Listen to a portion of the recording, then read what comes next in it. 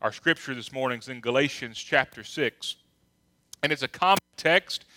It's one, according to the notes here in my Bible, it's one that I've preached on here before. It's one I'm sure Brother Eric has preached on. It's one that is very familiar to probably everyone in the building. And it's quite appropriate for this time of the year. In Galatians chapter 6, we'll begin reading in verse 7, and then I want to break it down for just a minute. Galatians chapter 6, beginning in verse 7, Paul writes, "Do not be deceived. God is not mocked. For whatever a man sows, that he will also reap. For he who sows to his flesh will of the flesh reap corruption. But he who sows to the Spirit will of the Spirit reap everlasting life. And let us not grow weary while doing good. For in due season we shall reap if we do not lose heart. Therefore, as we have opportunity, let us do good to all, especially to those who are of the household of faith." Let's pray together this morning. Father, thank you for the opportunity to stand here this morning and to look into your word. I pray that you would speak through me, and I pray that everything that's said here this morning would be what you would have to be said. And I pray that you would speak to our hearts, give us the message that you need each of us to hear this morning. In Jesus' name, amen. So, Galatians chapter 6, this is the law of sowing and reaping. You know it, don't you? Some of you are getting ready to experience. Brother Eric said the purple hull peas are getting ready to come off. You know, the law of sowing and reaping is a scientific law. But you know, every scientific law, every scientific fact is also a law of God. You know, and some of them we grasp. Some of them we hold on to. Kind of like probably one that I really try to hold on to is the law of gravity. You don't believe it's in the Bible? Jesus said, "Lo, I am with you always." No. Well, I misinterpreted that scripture. But the law of gravity, it's a scientific law. We all hold on to it, don't we? We all believe in the law of gravity. Sometimes we don't like gravity. But how many of you this morning, let's make this interactive for a minute. How many of you believe that if I let go of this hymnal, it's going to fall and hit the ground? Can I see a show of hands? You believe that this morning? First time some of you ever raised your hand in church. Not everybody raised their hand, so some people must believe this thing's going to float. Well, I've just got to try it. Let's see what happens. It fell. It wasn't as loud as I'd hoped it'd be, but it fell. The law of gravity works. The law of sowing and reaping here in Galatians chapter 6, we see it in life every day. It's not just an agricultural law. It is a law of life. And we see it every day, but unfortunately, although we always believe in the law of gravity, there is probably never a time in your life you think, well, if I step off this cliff, I'll just float. You know you're going to fall. You know that if you're 3 rings up on a ladder, you can't just step off and hope for the best. You've got to go down the ladder. Yet we go through life and we say, well, I wonder why that happened. Well, it's because of what you sowed at some point earlier.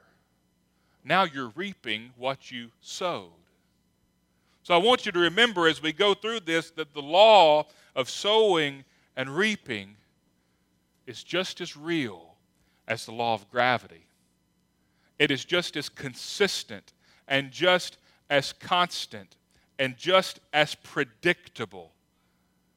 And get this, it's just as impartial as the law of gravity. No one is exempt from it. Before we get to that, in the first part of verse 7, real quick, we're not going to spend a lot of time on this morning. We don't want to skip it at all. Paul says, do not be deceived. God is not mocked. He starts this off here, this little section of his letter, with a warning. a very stark warning. He says, God will not be mocked. So don't be deceived about what you're doing. In the Amplified Bible, it says, do not be deceived. God is not mocked. He will not allow himself to be ridiculed, nor treated with contempt, and he will not allow his precepts to be scornfully set aside. What's a precept? It's a rule governing behavior. The Bible says God will not allow you to scorn, to turn your nose up at his rules governing human behavior. Don't be deceived. God is not mocked. There is judgment for those who mock God by living a life contrary to his teaching. And Paul says, don't be deceived. There's no escaping it. We get through the warning and we come into the law of the harvest. Because we need to know there are results to if we turn our nose up at God's laws, if we turn our nose up at God's precepts, his conditions for human behavior, if we sow those seeds, we will reap the results. But see, there's other sowing and reaping that goes along as well. As we were in the Atlanta metro area a few weeks ago now with our teenagers, what were they doing every single day? Whether we were sorting cans or sorting clothes or pulling weeds out and thinking, surely they didn't sow these on purpose, pulling weeds out of the garden, guess what they were doing? The teenagers were sowing seeds. You know, sometimes they were sowing seeds into the lives of others. But sometimes because of the work they were doing, seeds were being planted within themselves that one day, I hope, and I know because the law is true, if you sow the seeds, the harvest will come. This is the exciting part of this promise. This is the part that was going through my mind all week long. For whatever a man sows, that he will also reap. Why do we go through life failing to acknowledge that principle? You know, as we go through here, we'll see it talks about doing good. Why do we stop doing good? Why do we pass up opportunities to do good when we know that whatever we sow, that we will also reap? I like the way Dr. Charles Stanley often puts this. He says, you reap what you sow more than you sow, later than you sow. We know that as an agricultural principle. You plant one seed, you don't just get one thing, do you? You get a lot more than you sowed. You don't get it that day, you get it much later. So as we go through life, we need to remember this law of God, this law of nature, that we do indeed reap what we sow. So as we go through our day, think about how we spend our time. What seeds do we plant in our life? Do we plant seeds that are worldly in nature and then wonder why God's not blessing? Do we plant seeds from God's Word that grow us every day more and more into the image of God? You see, the principle is so simple. That's why this is probably one of my maybe second to gravity, because I really like gravity most of the time. You know, it keeps me anchored. I don't do heights because of gravity, but that's fine. I like the ground. I'm perfectly happy walking on the ground. You can go climb your big ladders and stuff. I've seen them, Steve and them. Let me tell you, I'm not changing these light bulbs up here. No, we got people that do that. The law of the harvest. I like it because it's predictable. I like it because it's true. You know, I've encountered people, and you have too, who are always mad. They run off anybody that comes around. They can't make friends because all they do is somebody gets close to them and then they stab them in the back. And then they wonder why nobody wants to be around them, right? It's because the law of the harvest is true. We need to be especially mindful of this as parents. And Brother Bob touched on that just a moment ago, talking about how how parents had come through another hospitality house and now their son attends his. Do you know why Islam is the fastest growing religion on the face of this planet today? Because they grasp the law of sowing and reaping. They grasp that concept. Do we? In Proverbs 22 says, train up a child in the way he should go, and when he is old, he will not depart from it. That's sowing and reaping. Do we grasp that? I heard it not long ago, and I like this. Parents, I hope you're listening. It is not our job to raise good kids. And some of you are thinking, good. Because I've been worried about that. It's not our job to raise good kids. It is our job to raise healthy Christian adults. You see, as we're raising our children, we need to think about what they're going to look like as adults. What's their personality going to be like? Are they going to serve God? Are they going to work in His church? You know what all that has to do with? How are they going to treat people? That has to do with the seeds that you and I sow in their lives today. It has to, we sow the seeds as we tell them what to do, but more importantly, we sow the seeds as we live our lives out in front of them. Sowing and reaping applies to every aspect of life. So what does this have to do with the mission trip we took? What does this have to do with the teenagers and the things they do? It's because everything they did was the equivalent of sowing a seed. It's an example to every one of us. What they did for those 4 or 5 days that we worked, it is an example to every single one of us in this room today and how we should live our lives intentionally. Now, granted, some of them did what they did because we told them to be at the bus by 8 o'clock to go. But guess what? Even though they might not have, they went on the trip voluntarily, as far as I know. They did what they did because we instructed them to. That was our planting a seed in them. And whether they were pulling weeds or sorting clothes or walking around a shopping center, everything they did was planting a seed. And you may say, well, I've tried that and nothing happened. You may say, well, that's good and all that y'all did that work, but where's the results? You may say, I've worked in a ministry. I never saw results. I did my time and nothing happened. You may say, I've talked with people. I've prayed with people. I prayed for this one person for years and years and years, and nothing happened. Well, Paul doesn't leave that out. Look at verse 9. Paul says, and let us not grow weary while doing good.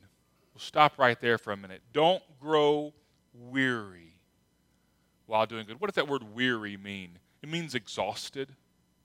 It means tired. Don't become exhausted. Keep pressing on. Why?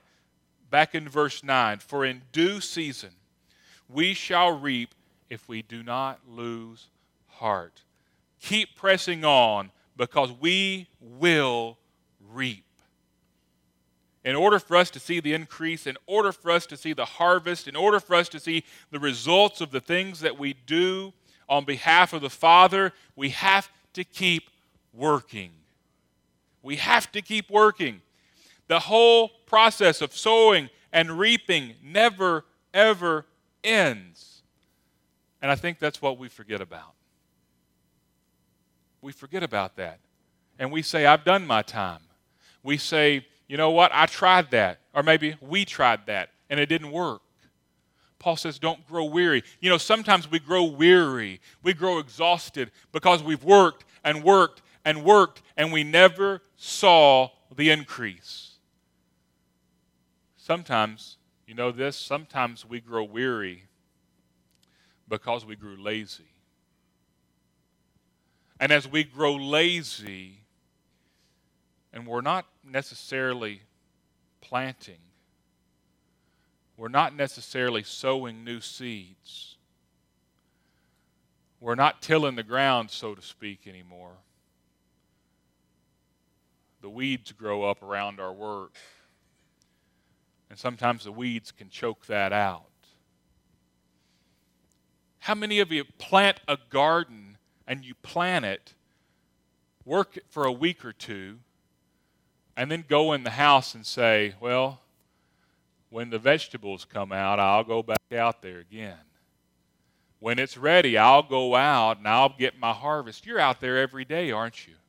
You're out there every day doing something in the garden, and yet we think that our work for God should be something maybe we do once a week. And Paul says it's just like your garden. Working for God is an everyday, every moment adventure. Don't grow weary. You see, there's a hidden part that we don't see. And Paul doesn't mention it here, but he mentions it over in 1 Corinthians chapter 3. He says this, talking about the law of the harvest.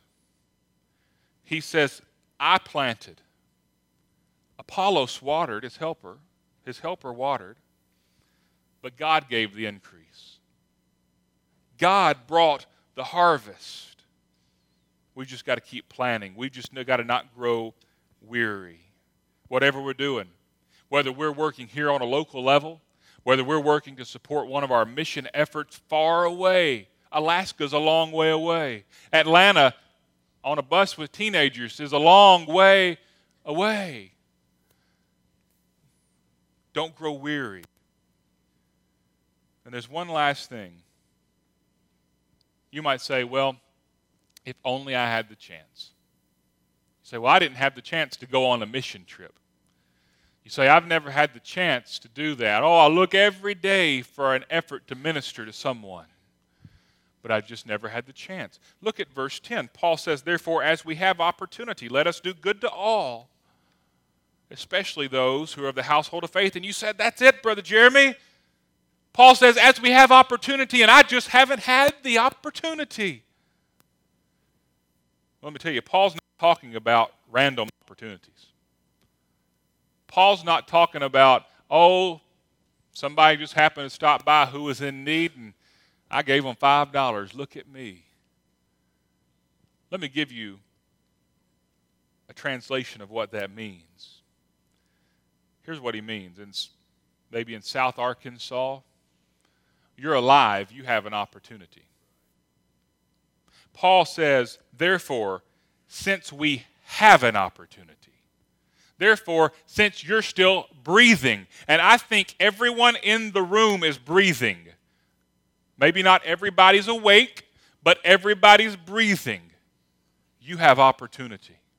Paul says, as you have opportunity, and you do good to all. Do good to all. Now, what is this good? What does he mean, do good? A literal translation of that is do the good. Paul says, since we have opportunity, do the good. What is the good? It's the good that can only be produced in our lives by the Holy Spirit. It's the good that can only be produced through the fruits of the Spirit: love, joy, peace, patience, kindness, goodness, gentleness, self-control. How are those fruits produced in our lives as we work to live more like He's called us to live? But you know what? It's a good that's completely unrestricted. It's a good that is extended to anyone and everyone, no matter who they are and no matter what they've done.